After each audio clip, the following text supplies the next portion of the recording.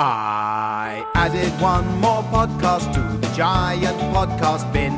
Now you have plucked that podcast out and started listening. I took my microphone and found some human folk. Then I recorded all the noises while we spoke. My name is Adam Buxton, I'm a man. I want you to enjoy this, that's the plan. Hey, how you doing, podcats? It's Adam Buxton here. Nice to be with you again. Hope you're bearing up. I am pleased to be out on a walk down a muddy track next to a field out in East Anglia, United Kingdom. Pleased because, well, it's always nice to commune with nature, but also because today happens to be a slightly claustrophobic day at home. Sundays in the olden times was a day of rest and reflection and prayer. But somehow it's worked out that Sundays, at least around our neck of the woods, tends to be a day of admin and tense admin-based conversations, punctuated by monosyllabic exchanges with terse teenagers. Plus, there's the sheets to wash and the bins to prepare for collection by the agents of the South Norfolk Council. Out here in the fields, however, I'm free. We're free. I say we, I'm talking about me and my dog friend Rosie. She's up ahead and she is bouncing once again. I just scraped myself. Wow, that was hurty. Oh man, I just really scraped myself on a massive great bramble bush. What do you think, Rose? Pathetic when it compares to my injury. That is true. If you didn't listen to last week's podcast, you won't know that Rosie suffered a terrible wound on her poor tummy a few weeks back that required stitches, and she had to be kept on a leash while we were out walking. But I'm glad to say that she has recovered remarkably fast, and the stitches were taken out this week. She's off the leash and she is back out roaming. I hope she's learned something from her experience. She chased after a rabbit and came back with this terrible wound. I don't know what happened, if she was injured by some barbed wire or if the rabbit had a knife, or there's no telling. But I hope that she was somewhat chastened and will be a bit more reluctant to go off yipping. Anyway, let me tell you about podcast number 86, which features a rambly conversation with data journalist Mona Chalabi. What is a data journalist, Buckles? Well, I'm glad you asked. Mona looks at statistics and data on a wide variety of themes and issues, from the serious and political to the personal and, some would say, more trivial. And she creates illustrations and graphics to bring that data to life in a variety of memorable and intriguing ways. Mona was born and raised in East London, but she now lives in New York, and it is there that she holds the position of data editor at The Guardian US.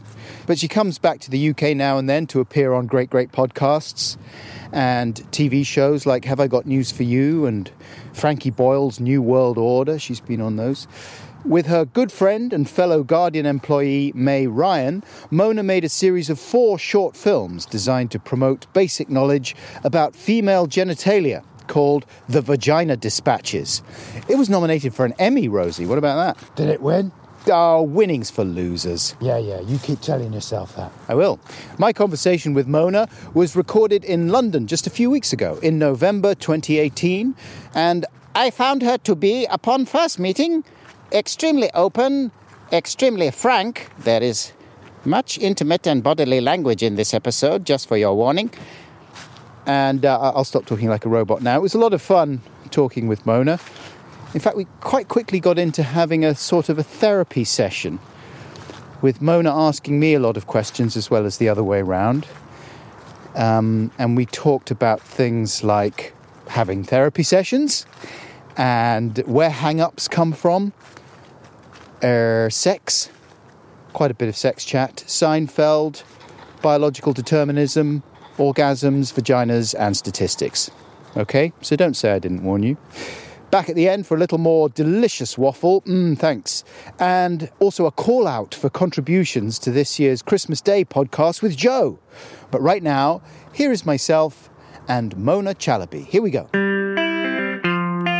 Ramble chat, let's have a ramble chat. We'll focus first on this, then concentrate on that.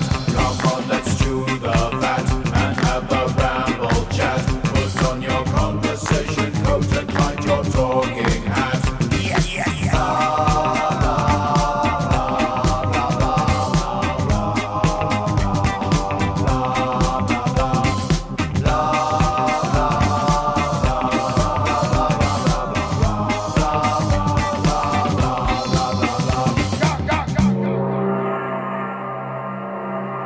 Did you ever live abroad? No, never have. Yeah.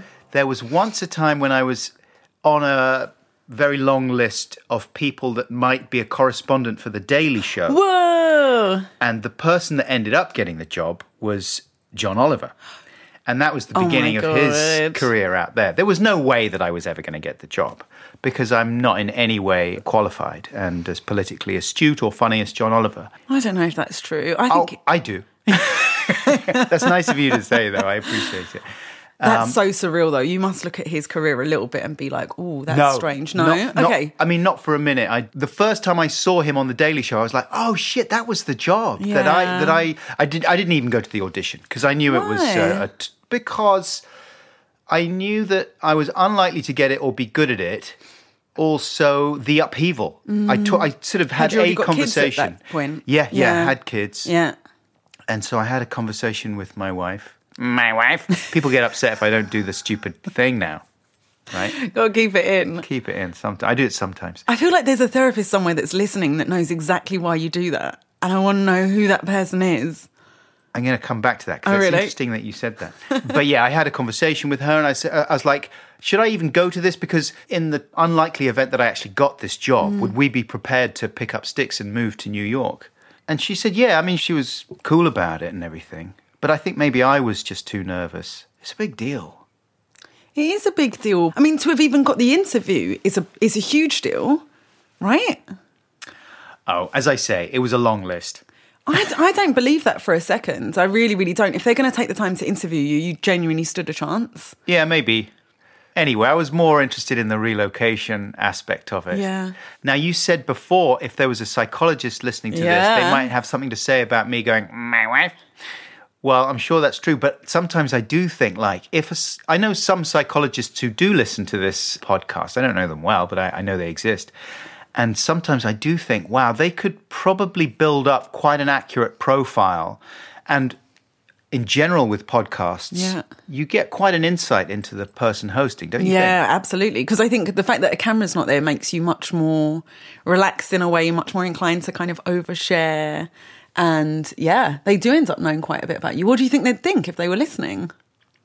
Well, I don't know. I worry. I mean, I tend to go to the worst explanations in any situation. Do you have a real therapist? No, I don't actually. And it's something I've often thought about. Yeah. You know, I grew up in the 70s with lots of wrong-headed preconceptions about the world. Well, saying tut is really stupid as well, whatever, if you don't want a therapist. But I feel like, I don't know, you saying that you had wrong-headed conception, is there still a bit of shame about the idea of getting a therapist?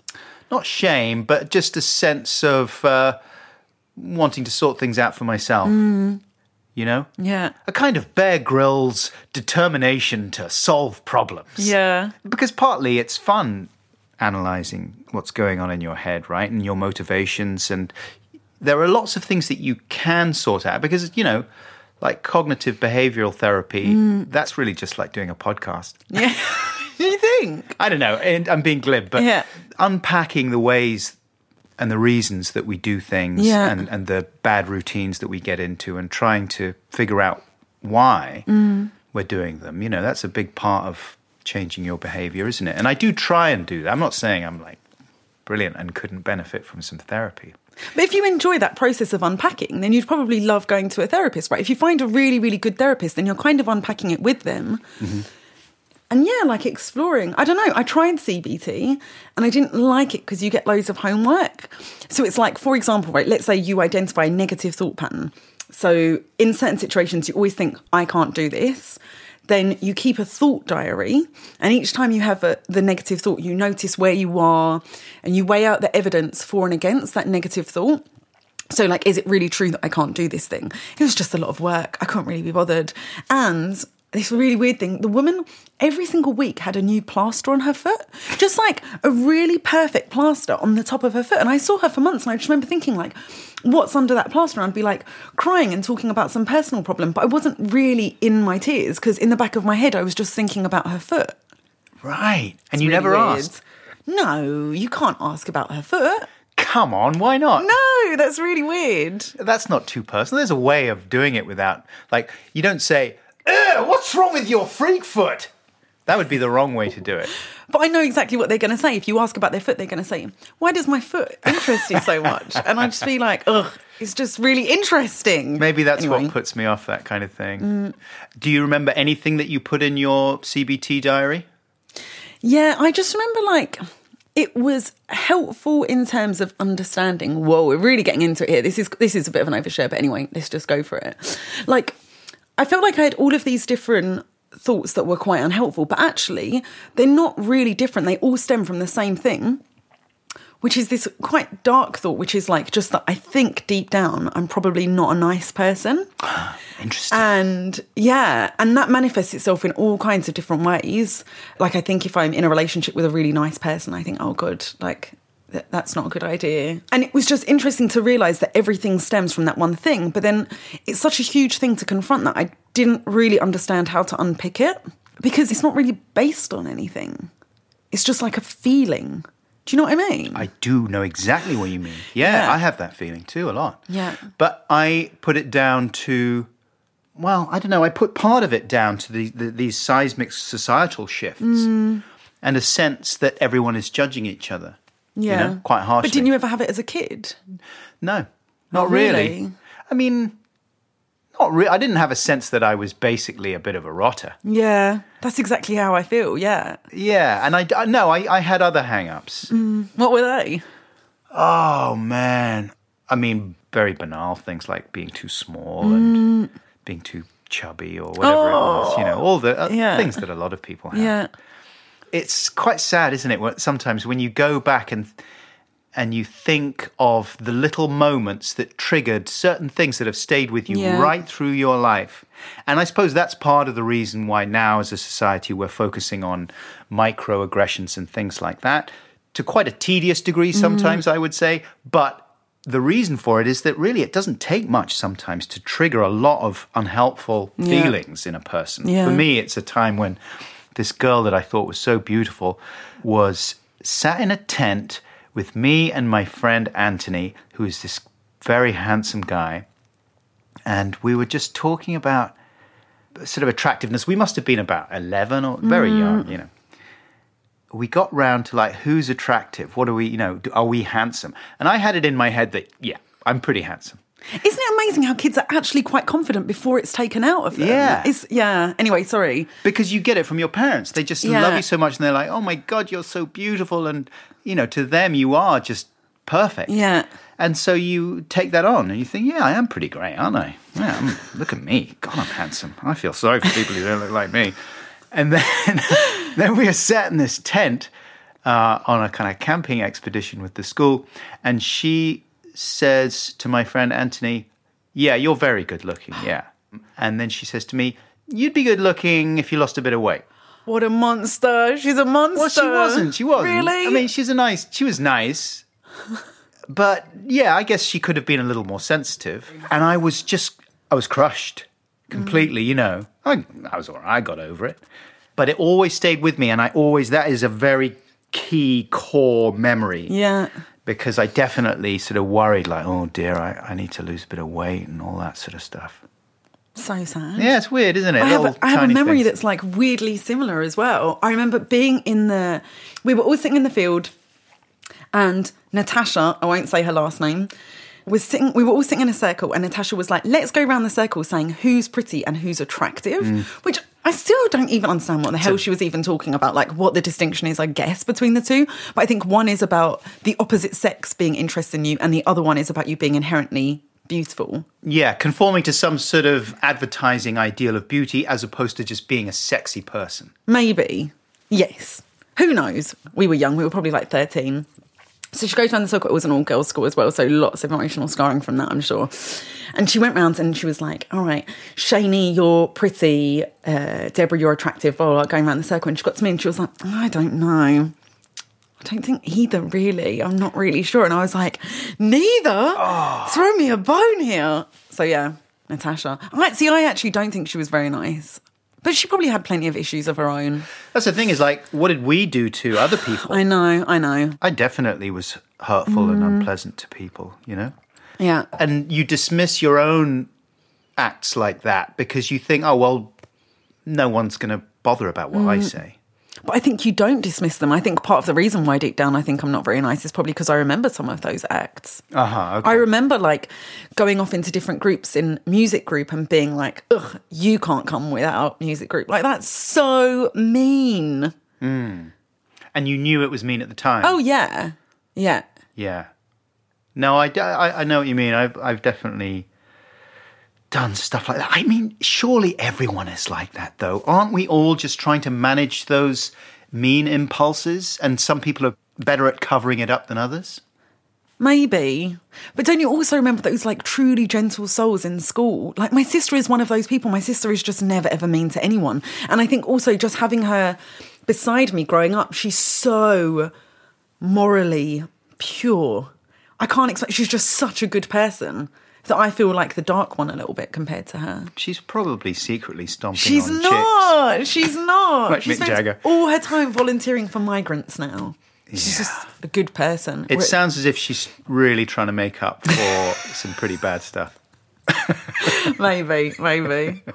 Also, the other thing is, from a practical point of view, the most important thing is how you treat people in the real world, yes? Yeah.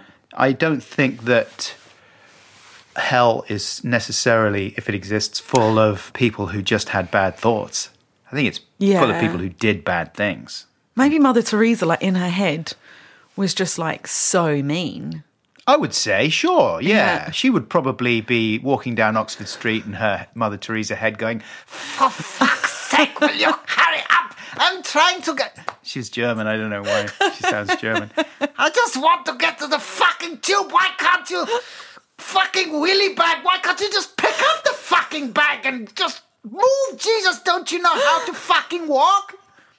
That's what she'd be thinking. That's a perfect Mother Teresa. That's exactly what she'd be like. Was she Italian? Who knows? It doesn't matter. She defies nationalities, doesn't she? Some other potentially offensive accent that I could do. Hey, you need to move much faster in the street.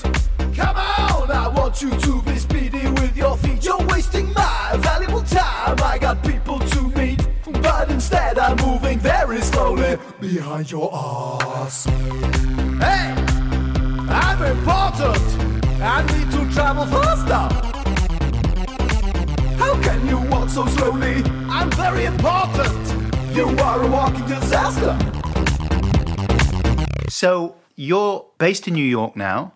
I am. Have been for 3, 4 years? 5 years now. 5 years? Yeah, long time. How does it feel coming back to London these days? It's really weird. Like, the first day or two that I'm back, I feel foreign here, which is so weird because obviously it's the place that I was, like, born and raised, even though I also lived in France for 3 years and in Jordan for about a year. So I've spent a lot of my adult life kind of being gone at this point. Where did you grow up in East London? Mm-hmm. Yeah.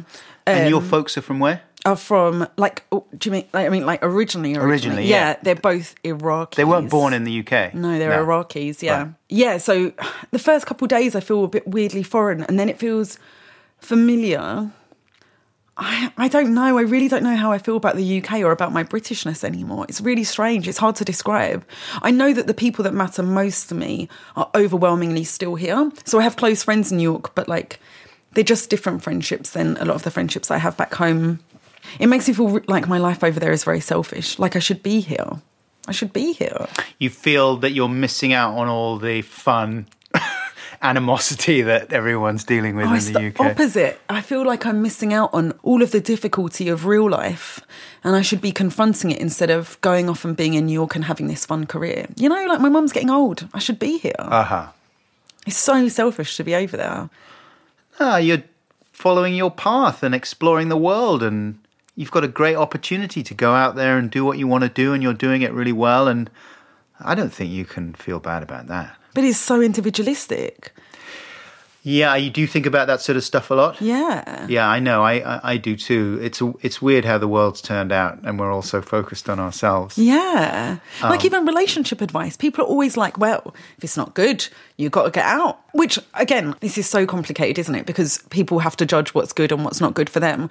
Like I was on a date with this guy and he was saying that it's quite awkward because he's living with 2 roommates who used to date and they're not dating anymore. And I said, why did they break up? And he was like, oh, well, to be fair, she'd been sick for like a couple of months and it just got really boring for him.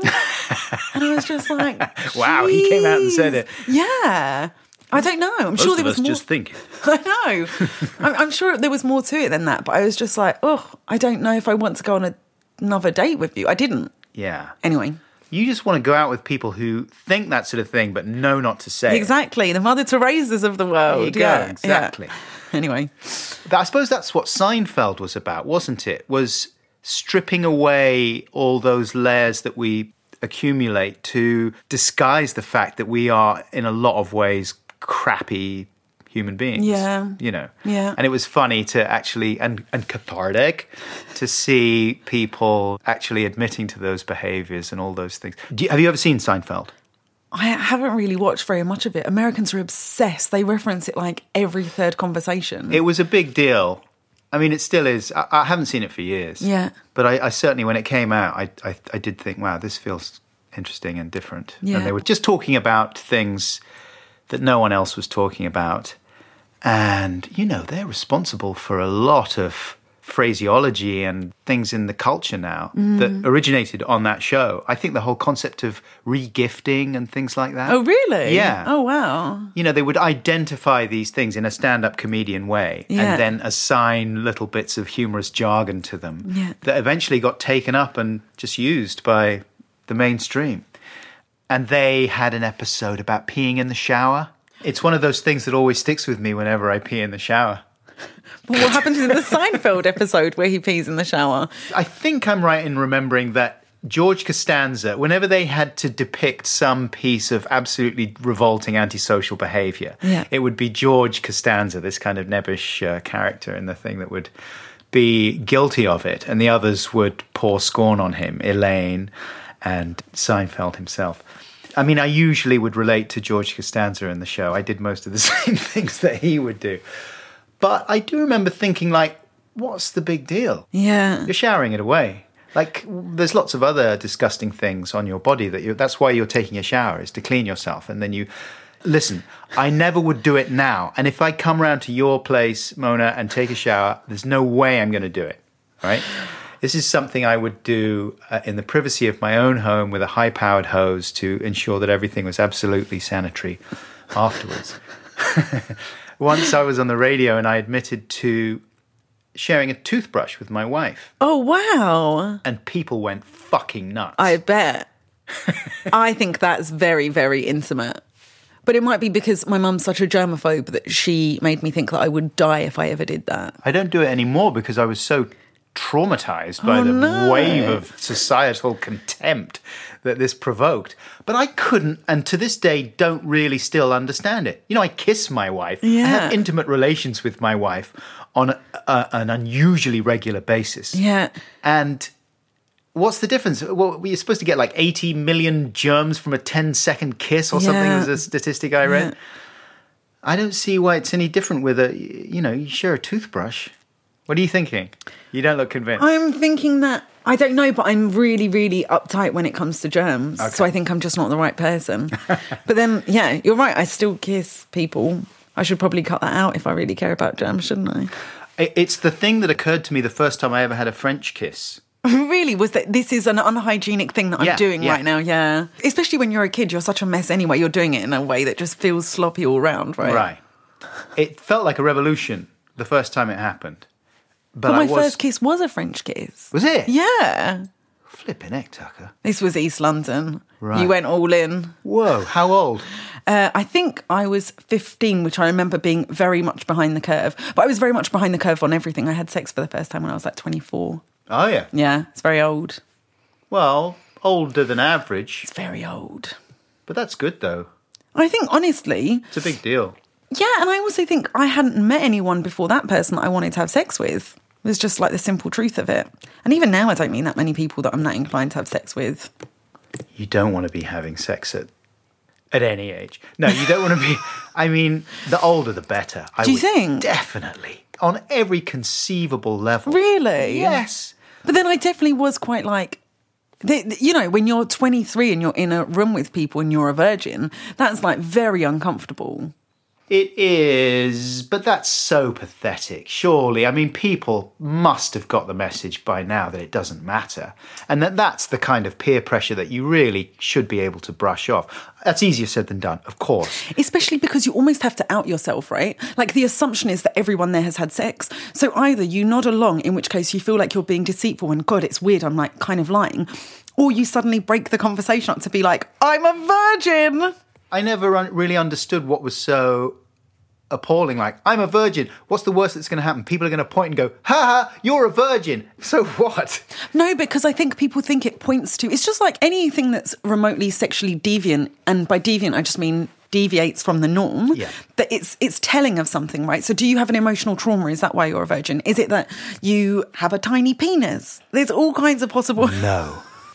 Maybe, Adam, we haven't got to that part of the podcast yet where I whip out my tiny penis. Right. But yeah, I think people wonder what it's really about. Yes. I know what you mean. And there are often old kind of evolutionary reasons for these sort of taboos and anxieties, aren't there? Yeah. Like everyone's going to point at you and indicate that you are less able to reproduce and you are less viable sexually. But... I don't know. I always thought that was one of the humiliations I could deal with. Oh, really? So how old were you? I was about 17, I think. Mm-hmm. And it was... I could have waited a bit longer. Oh, do you think? I think I should. Really? Yeah. Was the other person a virgin? No. She was quite a bit older. I've met quite a few men who have told me that their first experience was with a woman. One guy that I was dating said it was when he was 14. It was with the babysitter who was like 20 or something. And I was like, that's not right. He was 14, she was 20. I think so.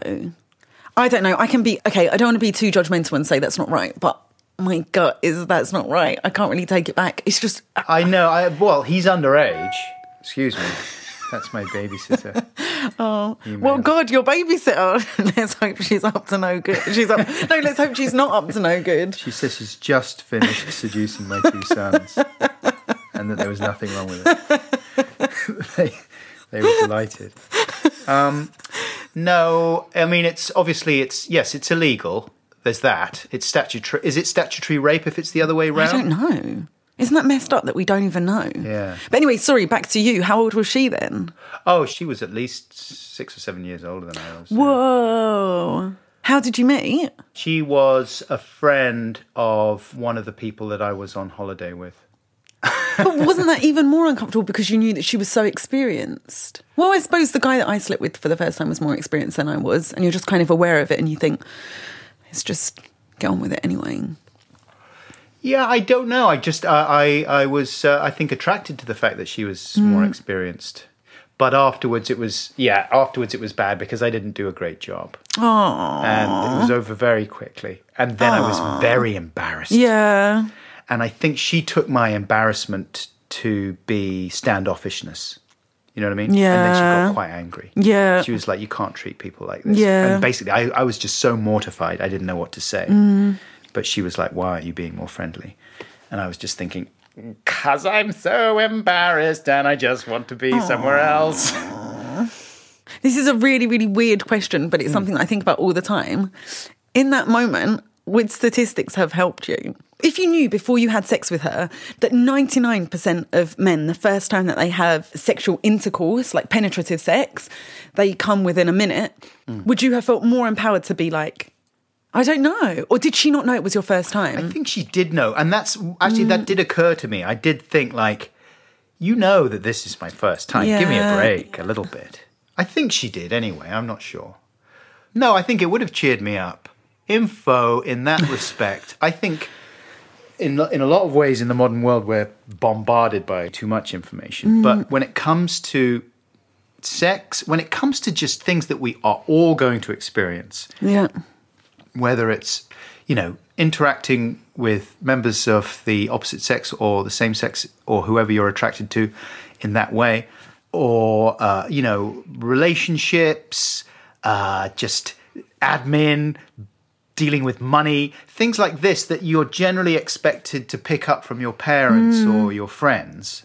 I think there should be more formal information about it when you're at school, Definitely the relationship stuff. It's really bad that so much of sex ed, the emphasis is just on the actual biology of it. Exactly. And not just that. It's mostly about avoiding STIs and how a baby is made. Like, I just think so much of the emphasis on the woman's body is just what you're learning about a woman's body when you're a kid is just like the reproductive aspects of it. Like, I bet you know how to label a diagram with fallopian tubes to say where the fallopian tubes are, right? Yeah. Oh, really? No, I could do the fallopian tubes. But the outer bit is really confusing to loads of people. So there's that part of not really understanding your bodies. But as you say, also understanding all of the relationship part of it and how do you communicate with someone. That's the stuff you really need to learn, right? It really is. And it's pretty, all right, so it varies hugely from person to person. But there are certain pretty basic principles that are going to serve you well. Yeah. Say what you feel. Yeah. No one ever said that to me. Just say what you're feeling. And if a person responds really badly to it, then maybe that's not a person that you should necessarily be with. I don't know. Say what you feel. Don't be too clingy. How about that? No one ever told me that. But weren't you just clingy with the wrong people? Would you describe yourself as clingy with your wife now? If she's being weird, I get clingy. If that's the thing. If you feel insecure at any point, then you get clingy, which is the last thing you should be doing. If a person's making you feel insecure, they probably just need a bit more space. Some of the time, They certainly don't need you to go, do you love me?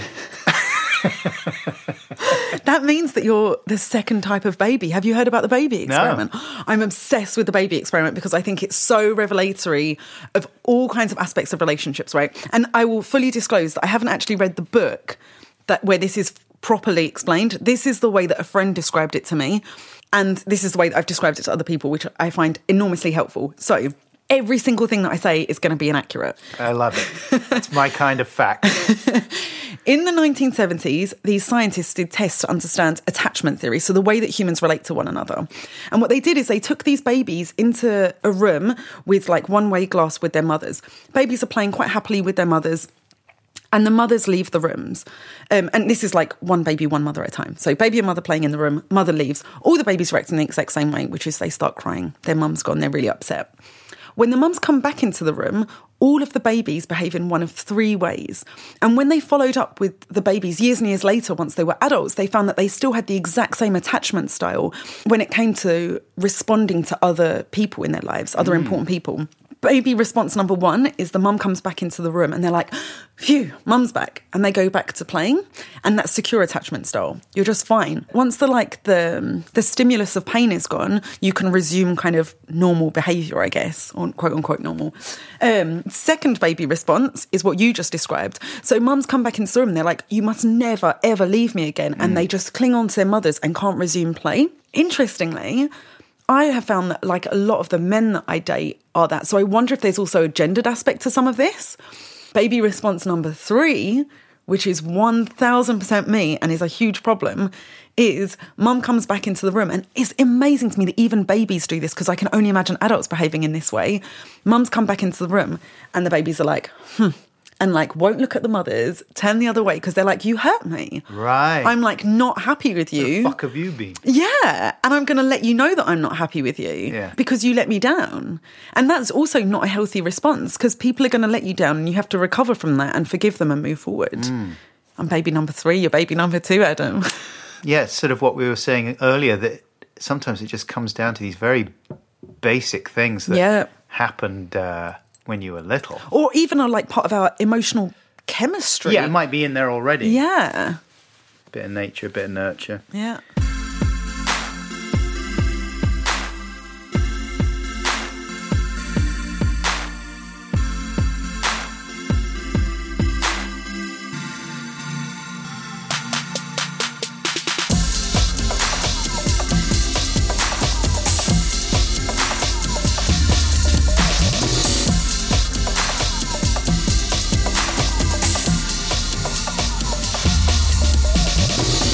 You were talking before about vaginas. And I watched one of your vagina dispatches. No, did you really watch it? I watched it on the train. Okay. Which episode? God, you watched it. Thanks. It's really good. This is a series that you made with a filmmaker in New York called May Ryan. Yeah, she's a very good friend of mine. She's wonderful. We continue to work together. And while we were both at The Guardian in the US, we went out to lunch and I said, I really want to make something about vaginas. I was saying to her, I don't even have the vocabulary for certain parts of my body, and that's really problematic. And she pointed to this groove like above her lip and she was like, but I don't know what this thing is called. Mm-hmm. Who cares? And then we had a big conversation about how, like, first of all, I think it's called the philtrum, right? Is that what it's called? Sounds good to me. Yeah. Anyway. I wouldn't know. But, like, it doesn't influence your, like, day-to-day life in the same way. Anyway, we just ended up going down this huge path of researching this stuff and learned so much stuff about our bodies that we had no idea about whatsoever. And in a way, it's a real shame that the series was only 4 parts. I think we could have made a lot more episodes. So what did you watch? Episode 1? I watched The Vulva. The Vulva, there you go. That's a classic one. I love vulvas. What did you learn? Did you learn anything? I was surprised by the bit about labiaplasty and how many women feel that they want to change the way that... What are we talking about? The labia, the lips, the outer... The inner lips. So there's the outer lips and there's the inner lips. Okay. And a lot of women are uncomfortable that their inner lips hang lower than their outer lips. Ah, all right. And part of the problem is, I had no idea about this, a lot of porn stars get labiaplasty. So there's this notion that, like, women's bodies are supposed to be super tucked, which... some women's are, I guess. But yeah, like that's not the normal anatomy of a lot of women. And so they feel like their bodies are really freakish. So labiaplasty is massively on the rise. It's a huge form of plastic surgery. And one of the things, it's frustrating how like you go on this journey, and we learnt about this after episode 1 had already come out, and I wish we'd known at the time. So you went to go and interview this woman who does, what's it called? She does pelvic floor therapy. So she's treating women who have had a lot of trauma to their vaginas and vulvas. It might be childbirth, it might be sexual assault, it's all kinds of things. She said to me a lot of the patients that she sees have had labiaplasty surgery and their vaginas have more or less completely closed up because of scar tissue. Now, these women that are like getting their bodies changed for aesthetic reasons don't realise that a possible side effect could be as enormous as that. Would they still go for it? Yeah. It's disastrous. And, you know, the surgeon who we spoke to was like, I would describe myself as a feminist. I think women should be able to change whatever about themselves that they don't like. And I subscribe to that to a certain extent, right? I think if you want to have your boobs done, if you want to have your vag done, whatever you want to have done, sure. Except I think it's really worth interrogating the reasons why you want to have it done and really weighing up the side effects of these surgeries. And if one of the side effects is losing the ability to have sexual intercourse, that's a big deal, right? Or being unable to give birth, like without... I mean, I was about to say being able to give birth pain-free. No one gives birth pain-free. But, you know, like those are really important considerations. Yeah, of course. Yeah. Well, porn's not great for modelling your behaviour and your ideals, I don't think. I mean, this is probably grotesquely simplistic, but porn seems to me, the way that people look in porn, or the way that they've ended up looking in porn, because they didn't look like that in the 70s. Yeah. They were all hairy and hippie-ish and great. But... now it seems as if most porn is governed by the idea that men want the youngest looking type of partner possible. And that's just a sort of evolutionary impulse to go for a young, fit mate who is going to probably get pregnant. And so that's why men tend to go for younger women, perhaps. So you've got all these men who maybe like deep down are compelled to go for younger looking women. That's why you get that look and you get everything sort of shaved and everything, maybe the labiaplasty, all those things that are perhaps associated with older women with more dangly parts. I don't know. I'm tiptoeing around the terminology here. But so you end up with that situation of this quite unnatural ideal, especially for women. The thing that's interesting is I do think that porn gets a lot of flack, but actually film and TV also backs up a lot of those assumptions too. Whenever you see like 2 leading characters on film, again, this is so lame, but sometimes I'll like Google the ages of those respective actors, and very often there's a 7, 8, 9-year age gap between the male and female leads. So that's also reinforcing this idea that men only go for younger women. And what's really fascinating is I love data that isn't data that's about survey data where people give you responses, but is behavioural data data that's been collected. So if you look at websites like OkCupid, they're logging each person's interaction with people of different ages and people of different sexes. So what you find are two really interesting things. One, and this is just talking about heterosexual people, women, as they get older, look at older men. So if you're 25, you tend to look at 25-year-old men. If you're 30, you tend to look at 30-year-old men. As men age, they just get stuck at the early 20s. So men who are in their 30s are still looking at women in their early 20s. Men who are in their 50s are still looking at women in their early 20s, which I find really dark and depressing. But isn't that, though, that biological determinism, that evolutionary impulse to go for a younger, fitter mate? I think it depends on how you're going to interpret it. For me, I actually feel like it's not biology. I also think that society is telling men that actually they probably could do that if they wanted to. Well, that's the thing, is that these perhaps historical evolutionary impulses are then backed up by society's values or reinforced in that way, in a way that, you know, we're not cave people anymore. Yeah. We don't need to be a slave to these impulses a lot of the time. We can't just explain away our worst impulses by saying, well, it is my caveman duty to do this. Is how I think. I am caveman. I also don't even know if it's a caveman impulse. I honestly think it's probably mostly societal. Like, so, okay, I wrote this piece saying that women shouldn't really date older men, which is something that I still sort of stand by and I'm trying to live by in my own personal life. And one of the things that I wrote in this piece is lots of people say, well, you know, the period in which a woman can conceive a child is different to the period in which a man can, right? You hear of all of these people like Mick Jagger who are in their 50s and are getting people pregnant. But actually what's really fascinating is if you unpick that, if you look at the science, most of science has only studied the concept of reproduction by focusing on women's bodies. That's partly because it was male scientists who didn't want their wangs to be under the microscope. They're like, no, we're all fine. It's all about women's bodies. So almost all of the research that we have about the fertility periods in our lives is based on understanding women. Now, the few studies that have looked at men find exactly the same thing about the period in which men can conceive healthy children. I mean, quote unquote healthy. And when you hear about all of these older men that are getting people pregnant, it's people who are considerably younger than them that are offsetting their aging sperm. So I try not to worry too much about this idea of getting pregnant and thinking about this biological clock, because my plan is, if I get to 40, hopefully I'll find a nice young 30-year-old man to offset my old eggs and it will all be okay. Yeah. Long spiel, sorry. No. It's interesting. But the thing, though, isn't it, is to be free from those preconceptions that society imposes. Yeah. Rather than to say you should never go out with an older man. Because there are times when you can have a completely respectful, caring, loving relationship between two people who are different ages. I agree, except society has shaped all kinds of other consequences, right? So as a woman who dates men, there's already probably going to be a bit of a power imbalance in terms of, like, if I want to go on maternity leave and they're going to get a little bit further ahead in their careers while I'm at home looking after a kid for a bit. And so one of the reasons why I don't want to date an older man is because I feel like once you have kids, your life does massively change, right? I'm sure you can attest to that. And so why give a man those extra bonus years of freedom when they're already getting all of these other perks in the workplace?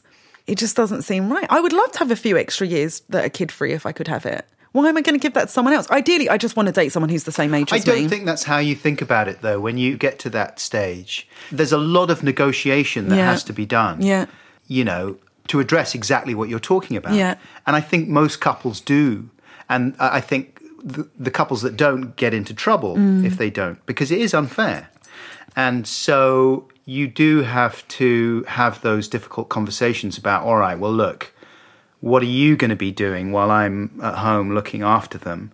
And how's this going to work? Because it's not sustainable if you're just going to expect me to be here while you can carry on doing whatever the fuck you want. But those conversations do happen. They have to happen. I know, but like no matter what, if there's an age gap there, that period of your life without kids that was more responsibility free, that was like more individualistic, that was like the man just got a few extra years of that. I don't know. I know I'm so black and white about these things and it's actually really problematic. And in theory, I guess I would actually date an older guy if I really, really liked him. But it bothers me. I mean, Mick Jagger, if he turns up and he's going, Mona, Oh, I love your statistics. I think you've made statistics so accessible. I love it. I'm just doing an impression of Phil Cornwell doing an impression of Mick Jagger. I think it's actually a really good impression.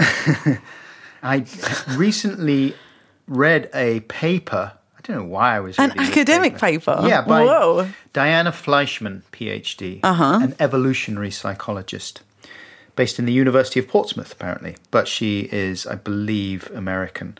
The perspective of this evolutionary psychologist was that, again, there are evolutionary, historical, biological reasons for an orgasm being easier for a man to achieve than for a woman. And so, like, here's one thing that I've heard that apparently when a woman orgasms, she's more likely to get pregnant. And so I don't know if that's true, but apparently. And so maybe what she's saying then is when women don't want to get pregnant, it's good if they don't orgasm as frequently, right? Because then they're less likely to be getting pregnant all the time. Yeah, I think the orgasm obviously is just a incentive for people to continue that behavior frequently. So for a man, it's like, oh, monkey man want to like that feeling. Monkey man want to have that feeling again with anybody. It doesn't really matter. Anyone who likes monkey man, that's fine. And so that's evolution saying, you know, this is you got to maximize your chances of reproducing. I just don't buy any evolutionary. Do you know? No, I really, Why really not? don't, because I think it can just be such a cop out. Like we don't. I agree with you that it can if you dismiss everything else. Yeah. But I think you have to pay attention to that as a factor, surely. Don't you think? I think it's that when I hear evolutionary things, I just assume that people are going to come up with a caveman. I'm so, do you know what I think it is? As a vegetarian, I'm so bored of people saying, but it's what we've always done. And I always associate it with a kind of lazy form of reason making, and that's not necessarily always the case. So yeah, you're right. I think I just get a bit defensive about it. I know what you mean. It's too easy for people to fall back on one argument or the other to justify their perspective. Yeah. And the truth is we don't really know. Like, what do we know about cave women's orgasms? Exactly. Well, I know a thing or two. I don't even know what that means. It's interesting, though, isn't it? I mean, it's fascinating. The sad thing is that these conversations become so quickly politicized and divisive and used by people to back up their crazy theories about what people should and shouldn't be allowed to do. Yeah. But, you know, investigating it and reading about it, thinking about it, I think is fascinating. Yeah. Have you got any colloquialisms that you're fond of? Because I noticed that you use pretty much exclusively formal terminology in the vagina dispatches. Yeah, we did that quite purposefully because we just felt that there's a lot of euphemisms that aren't particularly helpful. Yeah. But it's weird, actually. For me now, I still sort of say... Well, I say vagina even when I'm referring to my vulva, which is bad. But I don't really have any cute names for it. No. I remember growing up, they were just horrible names. It was axe wound. Rats. Which one? Rats. Why rats? I don't know. We just used to call it the rat. Beef curtains. Yeah. Fish taco. Which is at least descriptive. Fish taco. Beef curtains is not descriptive. I think I don't... Can be. Yeah, go on. What else you got? If you haven't had the labiaplasty. The wizard sleeve. Yeah, that's not nice, is it? Is it not? No. It's romantic. It's like No. it fuses sexiness with Lord of the Rings. That's true. And that's what every man is really after at the end of the day. I'm very excited to hear what your vagina jingle is going to be. Sometimes when I'm making love to you, lying in bed, looking into your eyes, there's a very special thing you do that always takes me by surprise. You do a fanny fart. They call it the wind of love. There's no aroma 'cause it blows from the heart. You're my chief of the queef. It's been said before about your work that you've fused these fields that don't seem to have much in common or previously weren't considered natural bedfellows, i.e. data analysis and art, really. Mm-hmm. I didn't really feel like I had to choose. I haven't been doing it for very long. I've been doing it for about 3 years, and it came out of a frustration of sitting in an office where I felt like I didn't really like the way that numbers were being communicated. I feel like once they're kind of embedded in a chart, right, people just don't question it. They're like, oh, this is like perfect information and I just have to kind of consume it. Whereas the reality of data and statistics is much more messy than that. Like very often there's a lot of uncertainty and imprecision around it. So I started to create these hand-drawn graphics. And yeah, I just find it really, really rewarding. And I still strive to make every single illustration informative in some way. So you walk away with like some understanding of something that you didn't have before. But I don't really know if it's art or journalism. I don't know. It's just something that I do. Yeah. No, you don't have to choose, obviously. I was just curious because I thought, you know, I went to art school. Oh, did you? If there was someone doing what you do at art school, yeah, everyone would be thinking, nice, you've nailed it. You found your thing and it works really well and it is art. But it's a really nice twist on what a lot of fine artists might do because it does incorporate this area that is traditionally seen as being more functional, and functionality's lazily considered the enemy of art. You know, my tutors used to say they used to be suspicious of work I would make that was funny because humour and comedy doesn't go with art. Yeah. You know what I mean? The stuff that you do would definitely, no one would have batted an eyelid. They would have gone, yeah, this is art. This is really a nice way of incorporating things that are in the modern world. Data especially works with art because it's so much down to personal interpretation. Absolutely, yeah. Because statistics online are often the stuff of clickbait. Yeah. Because people like statistics. There's something comforting about them. Yeah. I also think some of it is people wanting to be like the clever one down the pub. Like people like statistics partly in order to be able to impart them to someone else to win an argument. And that's not necessarily a good thing, but I think that's also part of the reason why people like them. Right. Yeah. Where do you find your stuff? Where do you go looking for it? All kinds of different places. So there's like, you know, the normal national data set. So like I go to the census, I'll go to the Bureau of Labour Statistics. But actually one of my favourite places to look for data, it sounds so geeky, but it's true, is academic studies. Because academics are constantly publishing this fascinating stuff that more often than not will just get a kind of dry write-up in the news. And I think that's kind of doing a disservice to some of their research, because very often the real meat is in like the appendix at the back, where there's these fascinating figures and charts that are revealing all kinds of aspects of who we are or who we were. And they're the things that are really, really fascinating to me. So, for example, right just before I came here, I was trying to look up statistics on disability discrimination in the workplace. So I'm curious about that. And again, it was an academic study. Some economists sent off fake resumes, fake CVs. One set of the CVs, the people said they had a spinal cord injury, which in no way affected their ability to work. And in another, and everything else was identical. Like, you know, it was a controlled test and all of this stuff. And they were measuring disability discrimination. I think that's fascinating. And I think that's the kind of research that should be in the public sphere that hasn't been communicated very well. Have you got favourite bits of stuff that you've picked up that just blow your mind that you like to tell people? I know some of my favourite illustrations, like I did one on rectal bleeding. That was a pie chart. Did you see that one? I did see that, yeah. That was strong. It was a pie chart and it was mainly flesh-coloured, and in the middle a kind of pair of buttocks, and then between the legs was the red area to denote the rectal bleeding. How come you ended up doing that? Oh, I guess it's obvious. A little bit of bum bleeding myself, and then you start looking for the numbers. It's pretty shocking, isn't it, the first time you get a bit of rectal bleeding? Oh, it's very upsetting. It's really very is. upsetting. Think, I wasn't expecting that. That's no good. Happens to the best of us. And generally you're not going to die, are you? Well, I still think maybe I might. Every single time I've gone to go and like talk to someone about it, they're always like, oh, it's fine. And I'm like, is it fine though? It's one of those things though, it's like a cough. You know, in a movie, if a character coughs, see ya. Oh, it's true. But generally, a cough is not the end of the story. Yeah, people don't ever cough in movies, do they? Only if they're going to die soon. Yeah. God. I don't have any good numbers to reel off the top of my head. Luckily, I've got some. Oh, okay. I'm ready. I'm ready. This is not very good stuff. I got these from some not reputable sites. Uh-oh. I mean, I'm making them sound worse than they are. You know, just as I say, statistics are the stuff of a lot of kind of clickbaity type places. But some of these are quite good. 60% of people can't get through a 10-minute conversation without lying. Uh-huh. I guess that just reminds you that lying in some form is just a regular part of communication. If indeed that's true. You reckon? Doesn't it all depend on the context, who that conversation is with? Think about it. Do you think you've lied so far in this conversation? Probably. Really? I mean, not like... Not a big one. Not deliberately, deceitfully.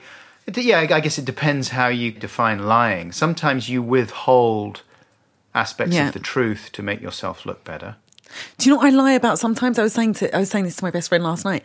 Whenever someone compliments something that I'm wearing, like someone said this jumper was nice the other day, and I was like, it was only £30, and it was £35. It's a really fucking stupid lie, but I'm worried that if I say £35, the other person's going to think she's moneyed. So I said 30. That's a bad lie. Anyway, that was the last lie I told. It's a really nice jumper, though. Thanks, £35. I almost did it again. I would have paid maybe 37 or 38 pounds for that.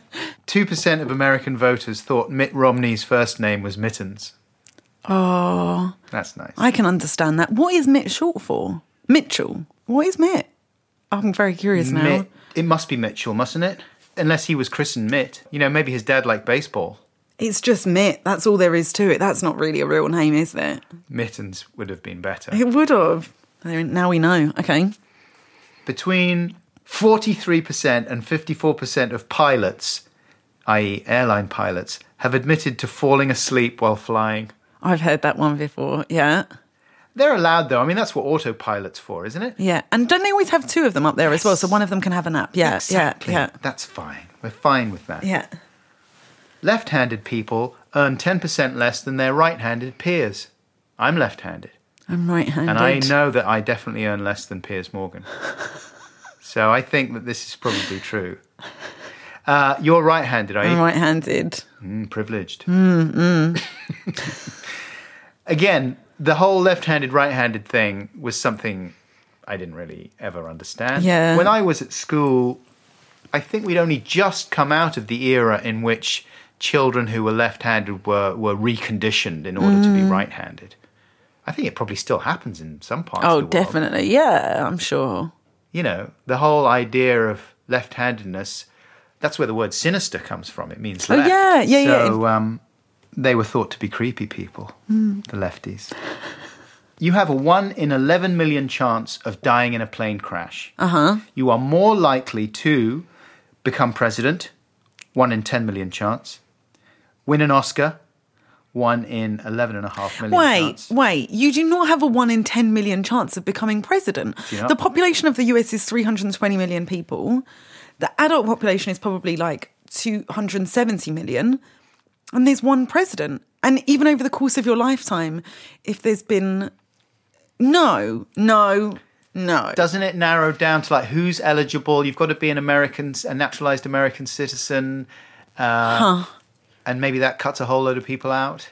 I'm sceptical of all of these numbers, Adam. Well, you should always be sceptical with numbers. You should, yeah. But that's nice though, isn't it? About flying. Are you a nervous flyer? No, not really. Are you? Not after reading this. I'm more likely to be killed by a meteorite or live to 100.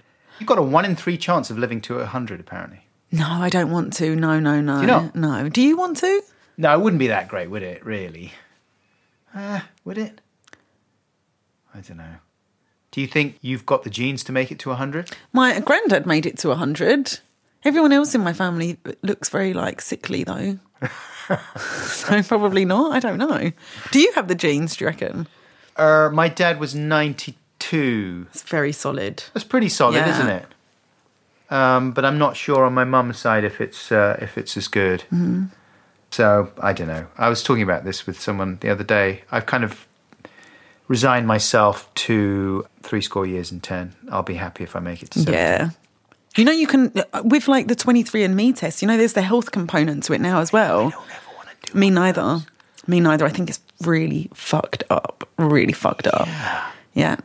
I don't want to know what sex the baby is before it comes out. No. I don't want to know how long I'm going to live. I don't want to know what percentage Arab I am versus what percentage anything else. I think that's really weird too. Yeah, I don't get why people are so excited about that. I think, honestly, I know this is quite a controversial thing to say. I think it's white people who are looking for something a bit more exciting than their whiteness. Yeah, and also I suppose that there is a positive aspect to that, to remind people who are perhaps, on the racist side, that we're all a mix of all sorts of people. No, but I know but what see, you're saying. I don't actually think that helps. I think those racist people are then like, but I can't be racist because I'm actually 5% black. And it's like, no, Okay. you still can, in fact, be racist. Right, yeah, I see what you It's mean. like a really extreme version of I've got a black friend. Now it's like I've got a black great-great-great-great-great-grandfather, so I can still say this horrific thing. Yeah. Well, that's the sad way of looking at it, I suppose. That's the way I look at everything, Adam. Is it? I think I am a bit, yeah. Were you a warrior when you were little? Oh, God. My very, very first memory is making, those folding paintings where you fold the paper in half, you paint on one side, and then you open it up and it's like a butterfly. Yes. I was about to say, we went to a shit primary school. Like a Rorschach test. Yeah. And I just remember opening up and being like, this is not good enough. This is just like not going to cut it. That was my first memory. So I think I'm quite pessimistic about everything. Fuck you, random chance. I know. And looking at all the other kids around the table and being like, that's better. Well, that's worse than mine, but it's still shit. That's better. Like, yeah, a warrior. Mate, come on. You've got a great sweater. You've got a great career. You are, what's the phrase that I really don't Killing enjoy? it? No, smashing it. Oh. You are smashing it. Do you ever watch I'm a Celebrity, Get Me Out of Here? Well, you don't have to now because you're in the States. Yeah. But me and my family still watch it. And that is the phrase du jour. I mean, I know smashing it's been around for a while now. Has it? Yeah. Okay. But it's one of those things that starts out a bit ironic, like calling someone a legend. Yeah. And then everyone just uses it, and then it's like, oh, fuck off. Smashing it.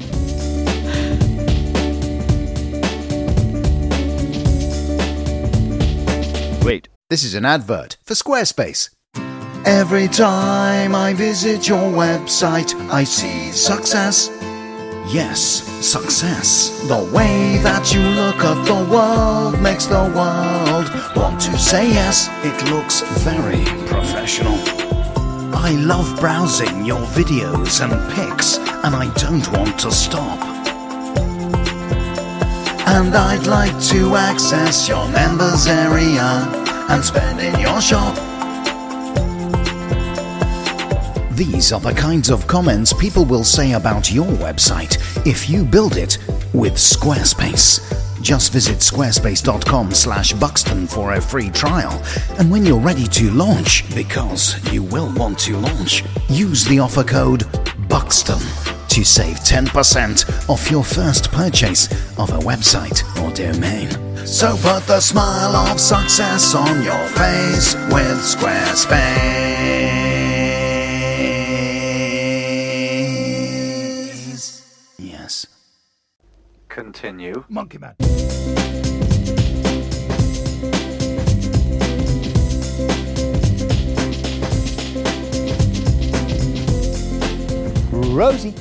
Rosie, come on back here.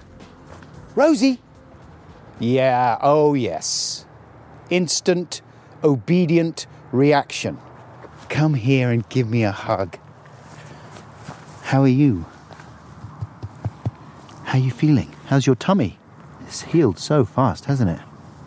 Mwah. All right, off you go. Don't go too far. Glad that Rosie's enjoying her freedom of movement again. So, yes, Mona Chalabi there. Really good to meet her. I've put links to some of her work, including an episode of the Vagina Dispatches, in the description of this podcast, if you'd like to check those out. She was good fun. And actually what you didn't hear on the podcast was that she came armed with a load of sweet treats. One of the very few guests, I don't expect the podcast guests to come armed with presents. Their presence is all the present I need at present. What? But anyway, Mona came with a couple of my favourite things in the world. Revels and a small tower of caramel waffles. So thanks, Mona. Hope to see you again soon. Oh, man. It is Lester Blowy. Okay. So it's that time of year again. I don't know if you've noticed. and I am seeing Joe Cornish this week to record our traditional Christmas podcast, which will be out, all being well, on Christmas Day. I don't like to stick too firmly to release dates, you may have noticed if you're a regular podcat, because things just have a habit of getting in the way and making certain release dates difficult. But I will do everything within my power to ensure that the Christmas podcast is up on Christmas morning. So, as ever, we would love it if you sent us a few anecdotes and interesting / funny bits and pieces that we may read out on the day. We only read out a few, so don't be upset if you send stuff in and it doesn't get read out. But if you do want to contribute, you can do so in the form of a comment beneath the latest post, which is called Contribute to the Adam and Joe Christmas Day podcast, on my blog, adam-buxton.co.uk. Link in the description of this podcast. Your comment / message will not be posted. Joe and I are just going to read through them and save our favourites for the podcast. Deadline for contributions is midnight on the 5th of December, Wednesday, which is just a few days away. So I apologise for not giving you more warning. But, admin. I'm blaming admin. Anyway, thanks. Sorry. Before I go, here's a quick podcast recommendation for you. It's called I Blame Dennis Hopper, and it's hosted by the actor Ileana Douglas. She's a really good actor, but she turns out to be kind of a big film aficionado and historian, I'm quoting now from the blurb. And it features exclusive interviews, discussion, and topical commentary from one of the industry's most respected artists, which is how she describes herself, or whoever wrote the blurb. But I would agree with that anyway. She's really good.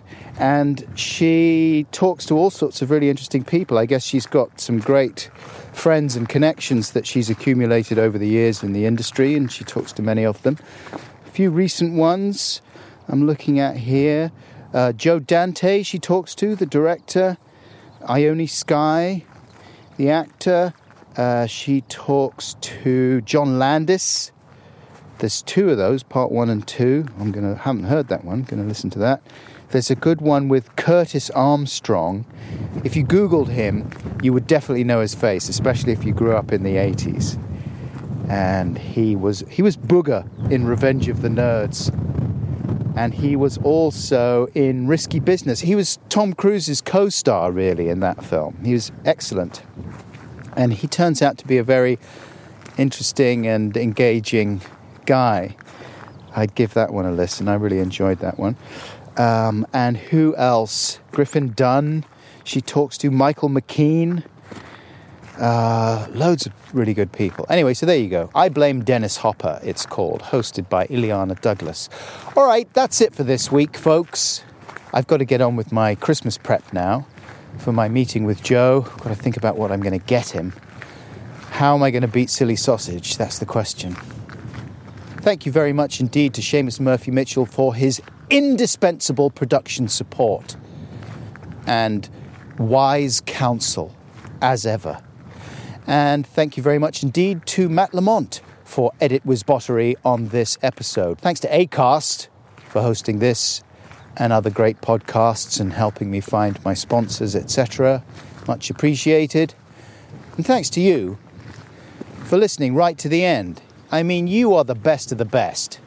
There's a lot of flakes around these days. A lot of people who say that they're on board, but are they really? No. They're on board for 10 minutes before they get distracted by something shiny. And off they go. But you're not like that. I don't know why you're not like that, but you're not. And I'm glad. Until next time, do be careful. Do be brothers. And do be sisters. And do be questioning. I love you. Bye!